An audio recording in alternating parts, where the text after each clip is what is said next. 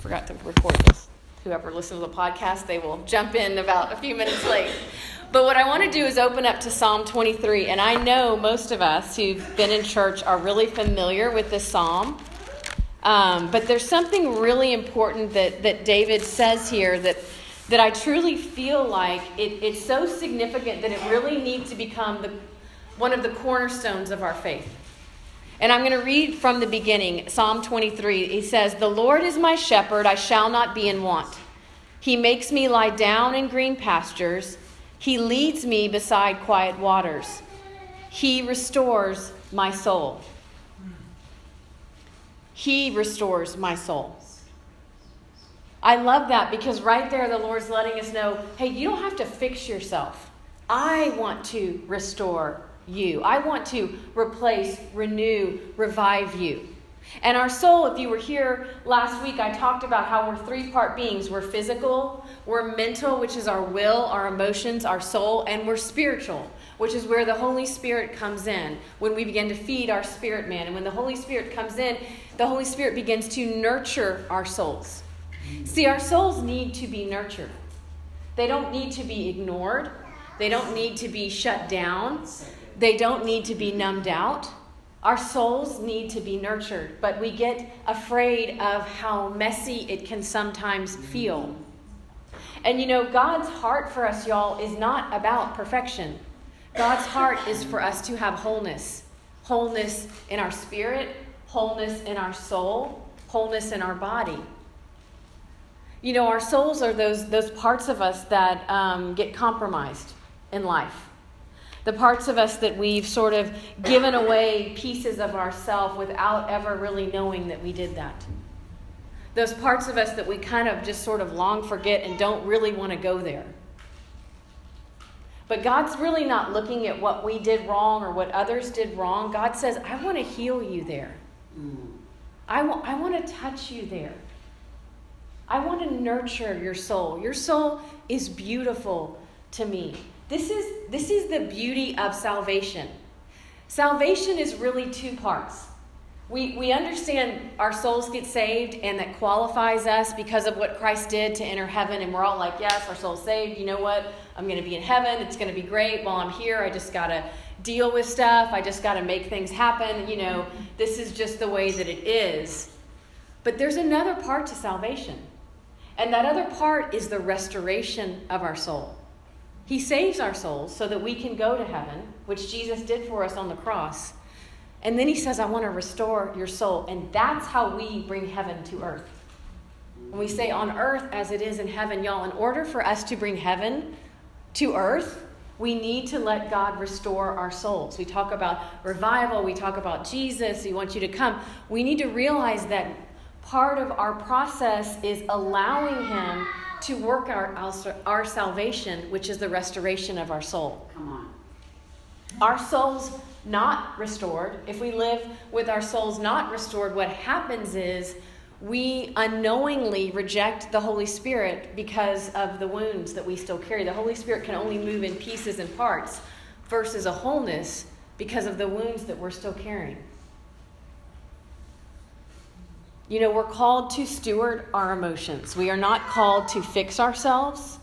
He restores us, not us. It's kind of like when our souls aren't restored. I was trying to think of an example of what that's like. It's sort of like, my first thought was a record player where the record skips. And I thought, well, maybe some people don't really remember that. So let me go to the radio. It's kind of like tuning into a radio station, but there's constant static. You know, it's not very clear. There's parts of you that feel restored. There's parts of you that feel whole, but there's still a lot of static. And how many of you know that our minds, can be a lot of static at a lot of different times in our life. Even throughout the day, if we even started to kind of stop and pay attention, we might be surprised at the amount of static that we experience.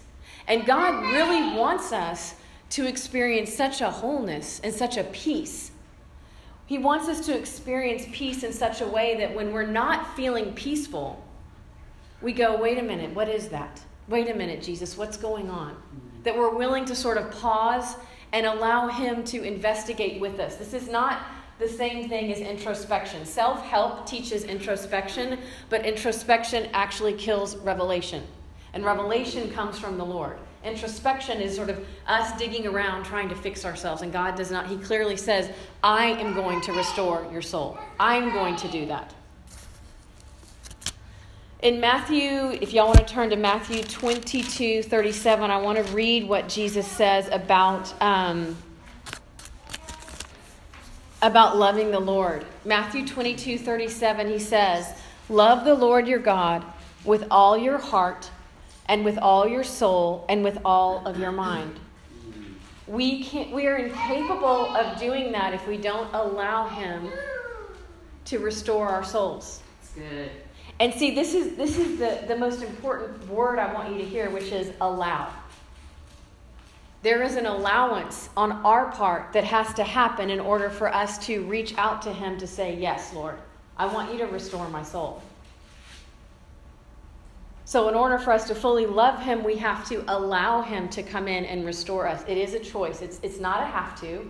It's definitely a choice. But, our culture is not very good about promoting that. Our culture has more words of condemnation, and you need to fix yourself. You need another self-help book. You need to just deal with it. I was thinking yesterday when I was working on this, I'm like, what does that mean anyway? Just deal with it. And I'm not saying I've never said that to my kids. Like, hey, just deal with it, But I started to really stop and think, what is that really saying when someone's like, just deal with it? What it's really saying is, look, I'm uncomfortable with the emotions that you're having, so you go fix yourself, and then we can be in a relationship again. Go deal with it. That's what it means. Mm-hmm. There's no love. There's no mercy. There's no grace there. It's kind of a condemning statement, which is, I don't want to deal with your stuff. So deal with it. And there's not really much solution there. There's not really much help there. And you know what, y'all? As we all know, in this stage in our lives, that life is an unfolding. And in that unfolding comes difficulties, comes sickness, comes broken dreams, comes sadness, disappointments. That is the unfolding of life. Being a Christian does not mean that nothing bad is ever going to happen to us.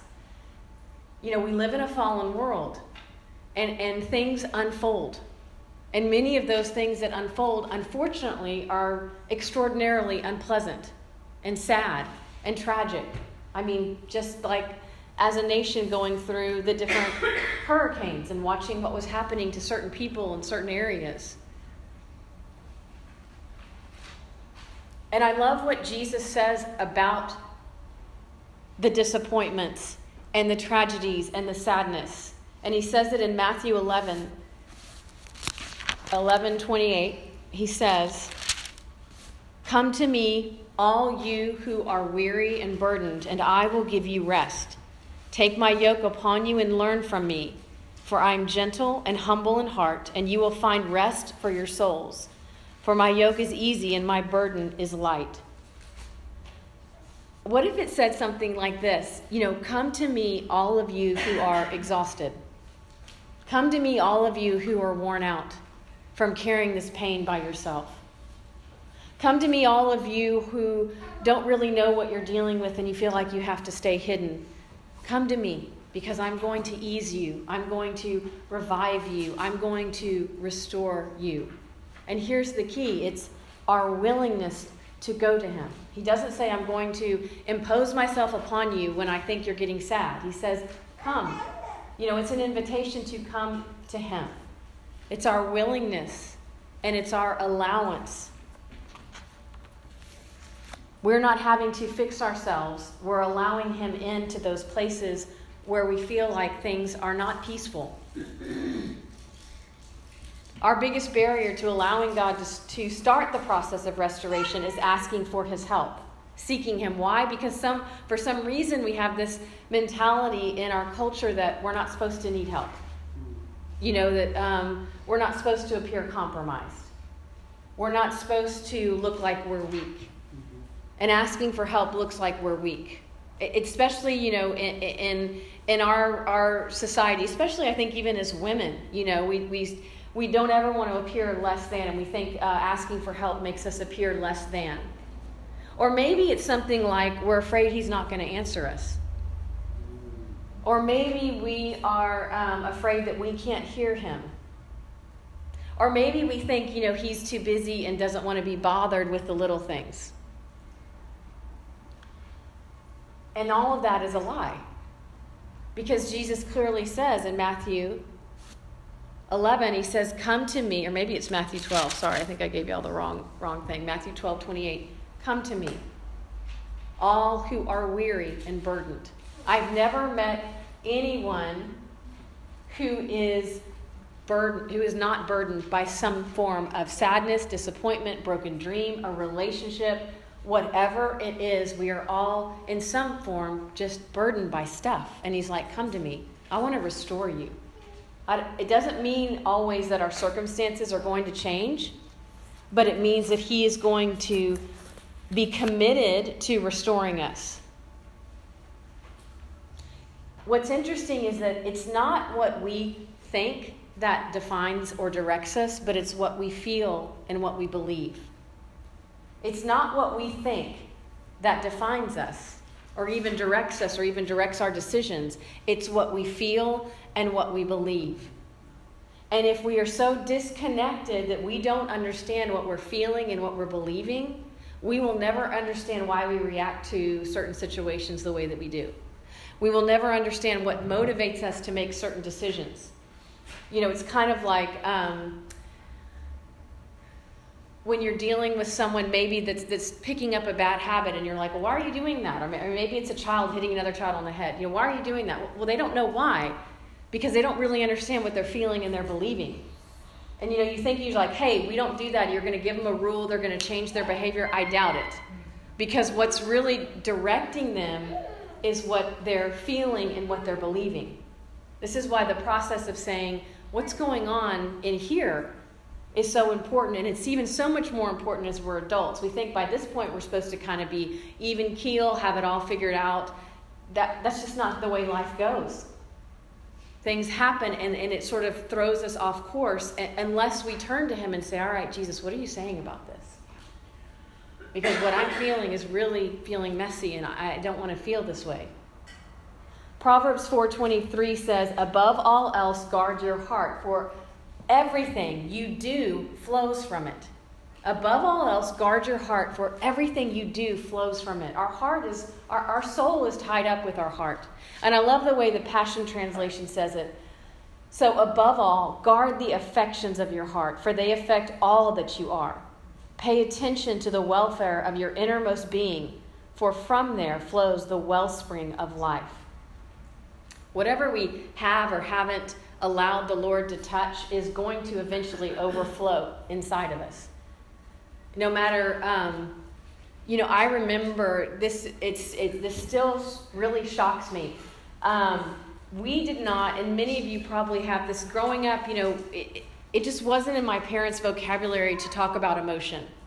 So I lived my entire life up until I was 23, having no idea what I was feeling on the inside. It didn't mean I didn't feel maybe joy or sadness, but never stopping to go, what is that? Had no idea, had no emotional vocabulary. You know how they talk about emotional intelligence? I had none. So then, right before my 23rd birthday, my father committed suicide.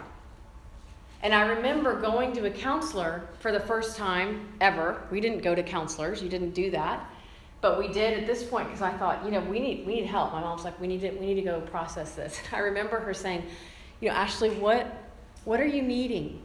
And I'm like, she's like, what are you feeling? And I couldn't answer her. I was like, I don't know. Because I had no emotional vocabulary. I had no understanding that it was okay to stop and pause and say, wow, what's going on in here? I live so shut down. I love how nowadays they have the little emojis in your phone because it's like, oh, that. I mean, I think it really, in a way, helps kids understand, like there's the wink or there's the red anchor face, But I'm like, I think that really helps kids or even adults go, oh, that's what I'm feeling. Because our culture really, if you go to school, they're not going to teach you an emotional vocabulary. It's all about academics. It's all about the grades. It's all about performance. No one's helping you along, saying, well, how's the inside? How are you doing in here? How are you maturing? See, it is our job to mature with the Lord. Going to heaven, yes, that's going to happen. You believe in Jesus, you've accepted him. But now, the process of allowing God to restore us is our partnership with him. That's why relationship with him is so important, because he doesn't want you to look at it as like, well, it's one more thing I got to do.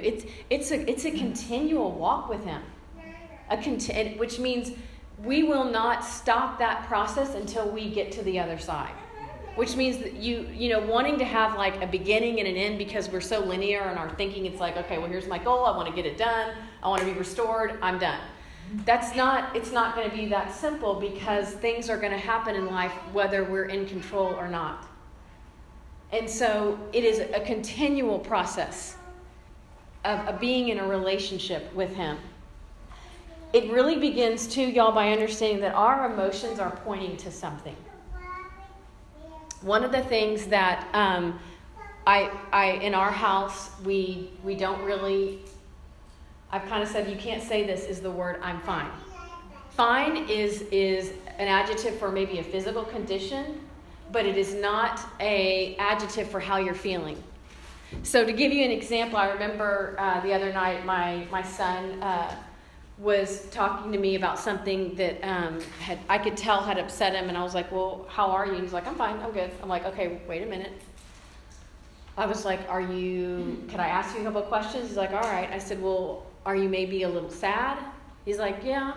I was like, do you feel like it maybe stung a little bit? And he's like, yeah. But maybe you're feeling like it's not going to cripple you, but you'll be able to walk out of it. And he said, yeah, that's probably more right. Because you see, I'm fine just says shut it down, shut it down, shut it down, shut it down. And then it's just going to lay there, and it's just going to percolate at some point down the road, you know. But if I stop and say, even I find myself, like something I remember this summer had happened that was really, really unfortunate, and my kids were there and kind of in the middle of it, and I remember he said, Mom, you know, are you okay? And I was like, I'm fine. And I went, wait a minute. I said, I'm in shock. I am in shock. But I know that the Lord will not leave me here forever. And so right now, all I can tell you is that I'm in shock, and I think I'm very sad about this. That was such a healthier way to respond to him, because our kids need to see us processing our emotions. I didn't grow up with that, so everything was, I'm fine, I'm fine, I'm fine. My dad committed suicide, I'm fine. I'm fine. I'm not fine. I'm a wreck. And being able to say, I am a wreck. I'm not okay. There's so much healing that just starts being heard. You know, they say that healing begins when someone feels heard. When someone feels heard in community. So just being able to voice that is so powerful. We become powerless when we shove it down and we think I'm fine. And then what we don't realize is that we really shut out the Lord. And we start to compartmentalize God to, well, I've gone to church, I say my prayers, I look like a good Christian, I did this Beth Moore Bible study, you know, I look like I fit the part, but on the inside I'm still feeling like there's just whirlwinds that I have to continually sort of shut down and suppress so that I don't damage myself or damage anyone else. Y'all, that is exhausting. Go to him. All who are weary and burdened, and he will give you rest. He will revive your soul. He will refresh your soul. I am a living example of that. I would say that this is probably one of my favorite messages, because I think it is so needed in the church today. You know, we always just stop at that first part of salvation, and no one in the church really goes to, hey, there's this whole journey of restoration that you're going to be taking with him, and let's walk this out together. And I really feel like that's what we do here. That's why at the end we have prayer, because I don't know what's going on. And you don't always have to tell the person that's up here getting ready to pray with you what's going on. You can just say, I need prayer, and let them pray and see what the Lord says. Sometimes that's the most powerful thing, because then you realize, wow, God really does see me and hear me, which he really does. I remember a couple of months ago, it hadn't even been a year, but a neighbor of mine, an older neighbor, she tragically lost her husband, and I just happened to be Well, my kids happened to be walking by, and they called me, and I just went in with the police and grabbed her and held her. And this was maybe 3 or 4 months after the tragedy had occurred, and I was sitting with her, and she said, Ashlee, she said, how long do people put up with your grief? And I thought, wow, what a sad question. That she felt like there was just this time limit on how long she could grieve. And I said, as long as it takes. I said, but it also depends on your community. And so I said, I always think of friends in different ways. I said, it's like, some friends you can splash around in the shallow end with, and that's about it. And some friends you can go a little deeper. And I said, the friends that you can swim in the deep end with, they'll be there for you as long as it takes. Yeah. But I thought, isn't that such a unbelievable example, a very, I should say, believable example of the cultural message that we get, that there's just, hey, you're going to be in pain for this long. After 3 months, then you need to start doing this. Then you need to start looking this way. Then you need to let this go. It's all so individual. In fact, we were even talking about, how there's that 5 stages to grief. And I'm like, I think someone just wrote that because people want to have a process and it made them feel better. But I'm like, my God, you can feel all those at one time. I was like, I was angry, feeling guilty. Grief was just messy. And I thought, I'll be here for however long it takes. And it may take a lifetime. I know I lived with grief for 15 years. It's just not something that you just wake up and get over, y'all. You get through it with Jesus. Things like, get over it, deal with it. That's a cultural lie. Jesus says, come to me. Let's walk through this together. I want to restore you. I want to refresh you. Those places that have just felt dead, I want to bring life into that place for you. And it's not about, I love what August was saying earlier, restoration is not about, slapping paint on a broken vessel. That's not what God does, y'all. He's rebuilding, he's reconstructing, he's making beautiful what has broken us for years. That's what restoration is, making beautiful what has broken us for years. That's restoration. Genesis 50, Joseph is telling his brothers, and I'm going to paraphrase it. He says, what was intended to harm you, that God intends for your good. What was intended to harm you, God intends to use for good. And I have held on to that for a very long time. Even when things seem challenging, relationships in particular. I remember, what, Lord? You're going to use this for your good. I don't know how, but that's where I start with my faith. I don't start with, oh my gosh, poor me, this is so hard. I might say, I'm sad, I'm mad, I'm angry, I'm irritated, I'm frustrated, but Lord, I know you're going to use this for your good. Let's walk this out together. Restoration leads to transformation, which means we have to willingly seek him. We either willingly seek him or we choose to be shut down and stuck.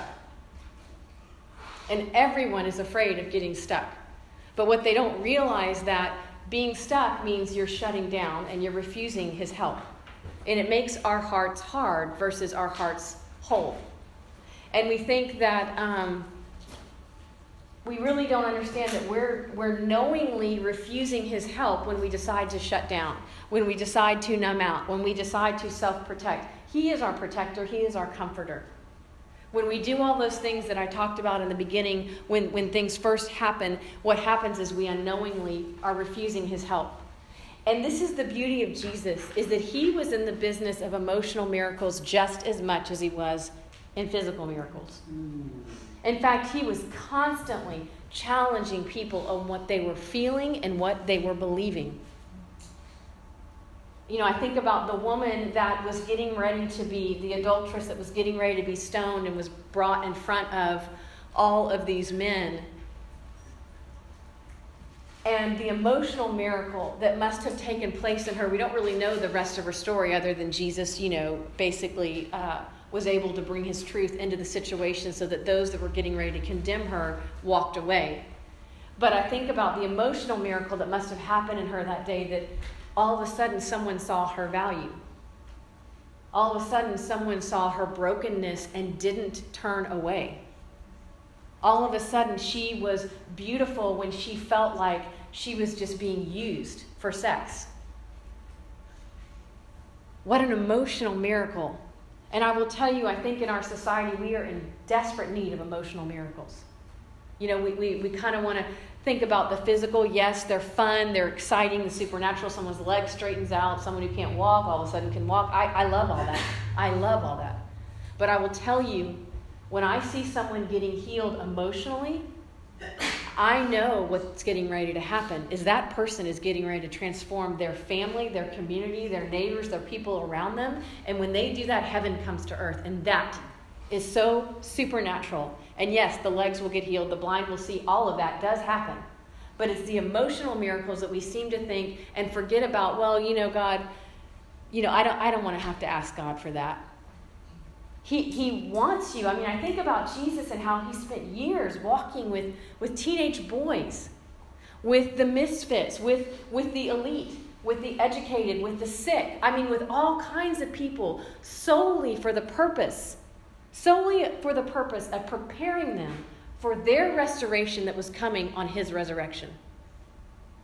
Did you get that?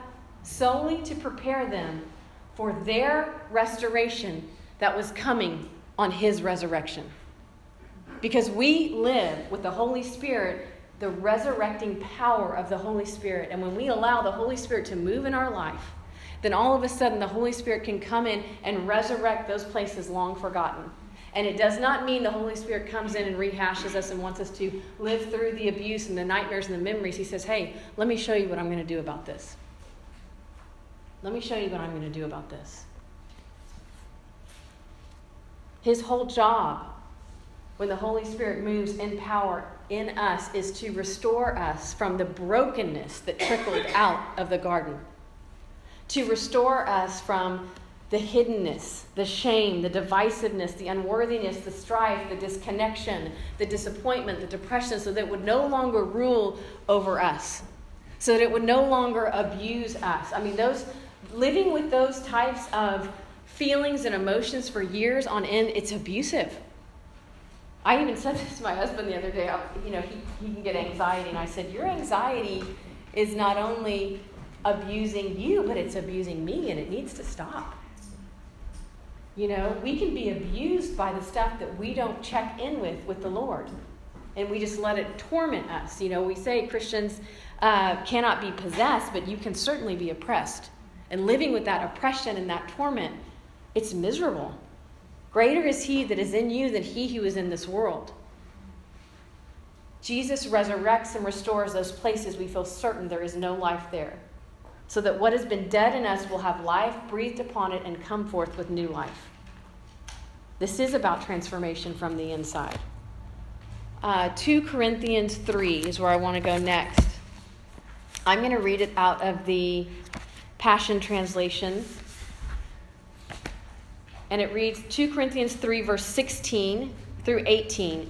But the moment one turns to the Lord with an open heart, the veil is lifted and they see. Now the Lord I'm referring to is the Holy Spirit, and wherever he is Lord, there is freedom. I want you to circle in your Bible, if it says the word turn, I want you to circle that. Because I want you to understand that that is a continual, constant act, that we continually are going to turn to him.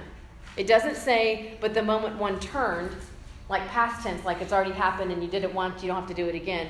Turns is a consistent present term, meaning this is something you're going to do for the rest of your life, no matter what comes your way.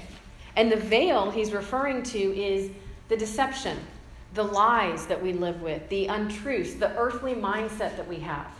So when it says, the moment one turns to the Lord, the moment you turn to the Lord with an open heart, saying, Lord, I don't know what's going on, but I'm willing, I want you to touch me in this place. The veil, the lies are lifted, the earthly mindset is lifted, the deception is lifted, and all of a sudden the Holy Spirit comes in and there is freedom. And you go on to verse 18, it says, we can all draw close to him with the veil removed from our faces, and with no veil we all become like mirrors who brightly reflect the glory of the Lord Jesus. We are being transfigured. We are being transformed into his very image as we move from one brighter level of glory to another. And this glorious transfiguration comes from the Lord, who is the Spirit. How does this happen? It's us drawing near to him. We talked about last week, our purpose is really to be made into his image. So when we turn to him, this is how we grow and we become made into his image day after day. I think it's really important that we realize that victory doesn't mean that we're never going to know heartache or disappointment or frustration or irritation. Victory means that we're always committed to staying in relationship with the Lord, no matter what. That's what victory as a Christian means. It doesn't mean you're never going to know disappointment, heartache, broken dreams, broken relationships. What it means is that you're always going to be in relationship with him. That is the victory. That's where you see the emotional miracles start to happen, when you're like, Lord, I choose you. I don't understand what's going on, but I choose you over and over and over again. Even when it's hard, even when you feel like you've been attacked or abused, or even when a tragedy strikes, Lord, I choose you. I don't understand this. And we don't have to understand it right away. A lot of times we are in shock, or we're grieving, or the emotion is too much. All we have to do is just turn to him. One more scripture in 1 Corinthians 15, starting in verse 57. But we thank God for giving us the victory as conquerors through our Lord Jesus, the Anointed One. So now, beloved ones, stand firm and secure. Live your lives with an unshakable confidence. We know that we prosper and excel in every season by serving the Lord, because we are sure that our union with the Lord makes our labor productive with fruit that endures. It's our relationship with the Lord that keeps us in victory. It's our relationship with the Lord that makes what we're doing here on earth productive and purposeful and meaningful. It's not about the result. It's about the relationship. And so the question, as I kind of wind this down, is how do we do this? Because I want you to know that we can turn to the Lord for the little things and for the big things. So I'm going to give you an example of both. The other night, about a week ago, remember when the whole gas shortage thing started, okay? I mean, come on. Where's drinking? Yeah, so I am needing to get to New Braunfels because my son has a football game, and I have a rule that I never miss a sporting event, because the one time I did, he broke his leg in 2 places and ended up in a wheelchair. Wow. And I was like, okay, you know what, I can't do that again. So I need to get to New Braunfels. I'm running low on gas. The whole, gas thing, I get the text from my husband, like, get gas, there's a shortage. And I'm like, hey, wait, who's sending this out? Is this like the government saying this, or is it like people or Facebook, or what's going on? And I'm driving around San Antonio. There's just no lines. I'm like, all right, well, Lord, listen, I have to get to New Braunfels, and I am not going to partner with this fear. This is how I'm turning to him, y'all, in the middle of, I need this gas, but I also need to get to New Braunfels. Lord, I need you to help me find a gas station. I need you to get me to New Braunfels, but I'm just going to rest in you. Like, I'm turning to you. I'm not going to be anxious, fearful. I'm just not. I get to New Braunfels, praise the Lord. I'm coming home. It's 10 o'clock at night. I find a gas station. It was very orderly. In fact, they even had, people, their attendants out there kind of directing people to the gas pump. And I thought, praise God. Even the little things, y'all. You would think, well, why am I going to ask the Lord to help me with gas? No, I ask him for everything.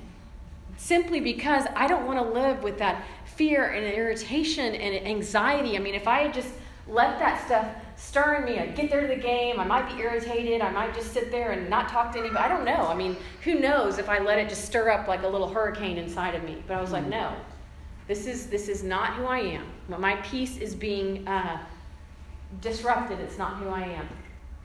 Here's another more extreme example. So this summer, there was a very unfortunate, tragic situation with my extended family. This is at the end of July. And I'm depressed. And I will tell you, I have not felt depression since I was delivered from it by Jesus in 2009. So I make an appointment to go to the counselor that we'd seen 24 plus years ago, who I still periodically see, who is like my second mom. She's a Christian. She's amazing. if you want her name, I'm happy to recommend her. I've just seen her on and off in my life. And I just said, hey, look, I need to come visit with you. And was telling her, and she knows my family. And I said, gosh, this is what happened.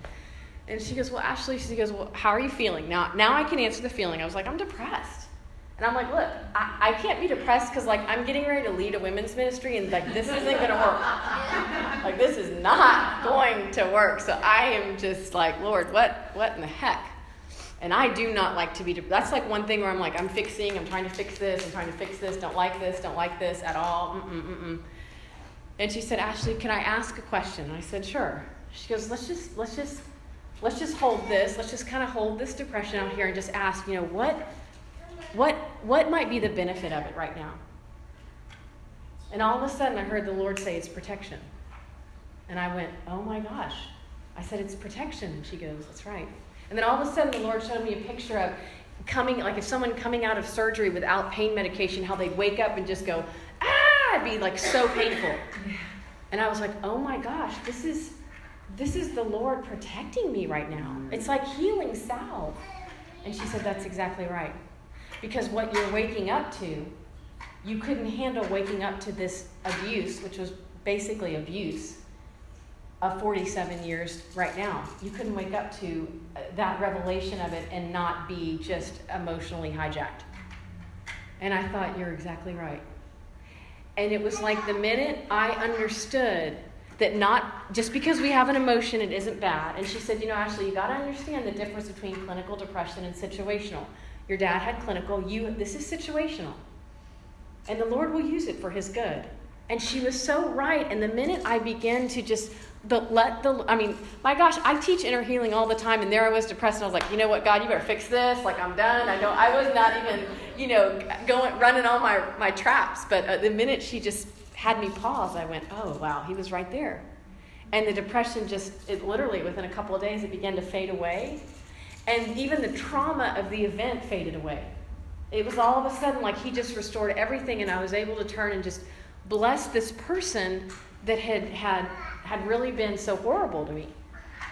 And that's how you turn to the Lord, is that you recognize that our emotions are pointing to something and that we're willingly going to turn to him. So what I want to do just for our activation, if you've got your journals, and August will kind of pop up here, I want to just ask Jesus a few questions. This is really like if you ever have come in for an appointment with inner healing, this is sort of the tip of the iceberg, which gets you to sort of pause. Because that's what I really want to impress upon you today is when you start to feel like your emotions are getting hijacked, you start to feel off, or maybe you felt off for a while, let's just use that to ask him what's going on. And when the first question that we're going to ask him, I want you to understand that there are three voices that speak to you. Okay? So God's voice sounds peaceful, calming, assuring, sometimes softer, mostly softer, I would say. Loving, and it reflects his word. That is how God sounds. The enemy sounds condemning, guilty, you should have, didn't do it right. And it's usually he talks in past tense because that's the only thing he can throw up in your face. And your own voice can sometimes sound like either one depending on your agreement at the time. So you realize that your agreement is the most sought after commodity in the spirit world, because the enemy can only oppress you through your agreement. You are a Christian. You cannot be possessed, but you can be oppressed. And you get oppressed because you agree with the lies that he is putting up in front of you. So sometimes we can sound like either one, or sometimes we might just sound confused. Who knows? So I just want to let you know that before we start this process. I'm going to pray, and then we're going to ask Jesus a question. And that first question, he's going to answer you. And you are going to, the first thing that comes to your mind, whether it's a memory, a relationship, an emotion, or a circumstance, I want you to write that down. I don't want you to disregard the first thing that comes up on your screen. Oftentimes, when the Lord speaks, it's very quick. Like it's very fast, so just grab it and go with it. Oftentimes we'll be like, well, that can't really be what's bothering me. You don't know. Jesus knows. So we're going to ask him. You want to ask him, Jesus, what's bothering me? Just have him bring up one thing. Jesus, what's bothering me?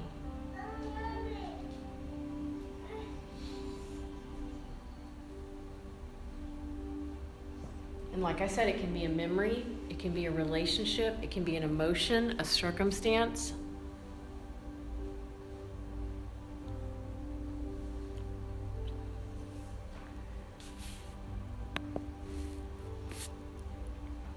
And then I want you to ask him, Jesus, what is this thing, whatever came up for you, what is it wanting me to believe? Or what am I believing about this situation, Jesus? What am I believing about this memory? What am I believing about this relationship? What am I believing about this emotion?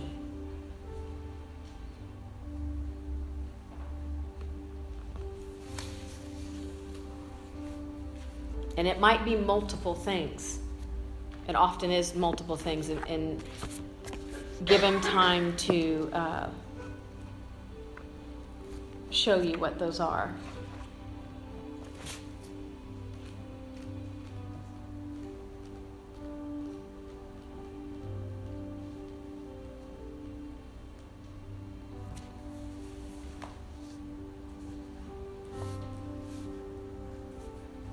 Then I want you to ask Jesus, what is your truth about this emotion or circumstance or memory or relationship? What do you want me to know? Because we know that things can be true, but they're not always truth. Jesus brings the truth. So let's ask him what his truth is about the circumstance, relationship, memory, emotion, whatever it is that's going on.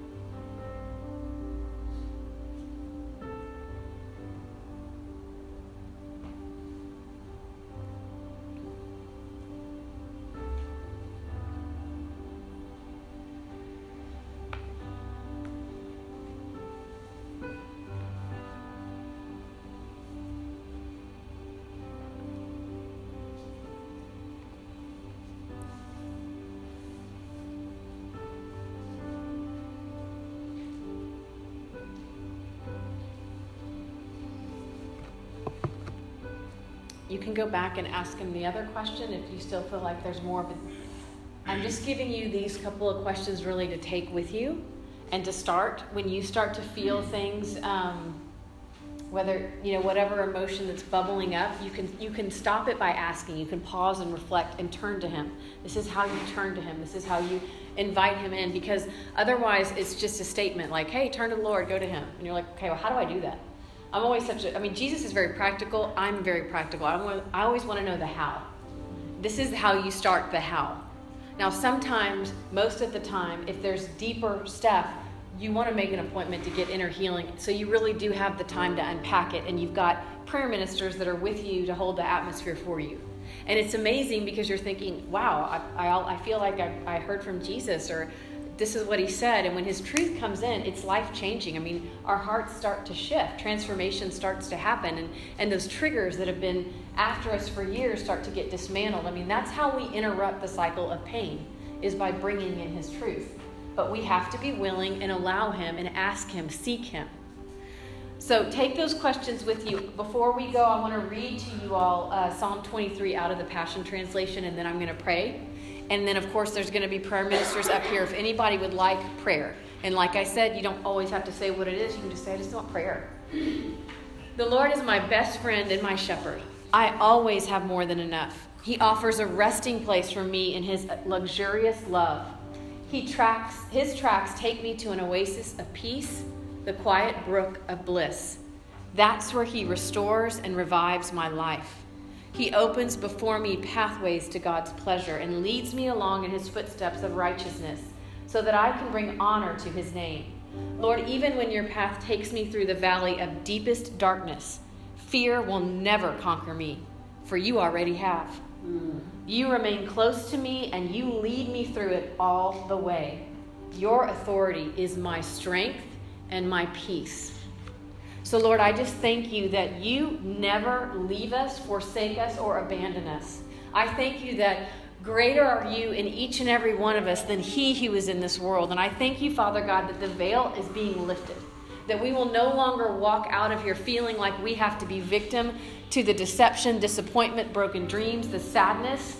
Lord, I thank you that we live victorious because we live in relationship with you, Father God. And I ask that as these women go about their week, that you would continually remind them how to turn to you and that you're right there. I ask that your presence be so tangible to them that they begin to experience for themselves a transformation, especially in those places where they've long forgotten, especially in those places where they thought nothing good could ever come of this.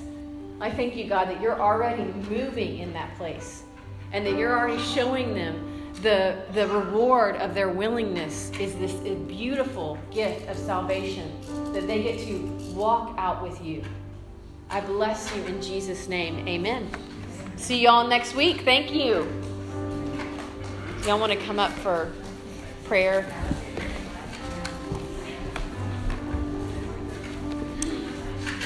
I think Katie and Ann are here if anybody wants prayer, and Deborah will be right back.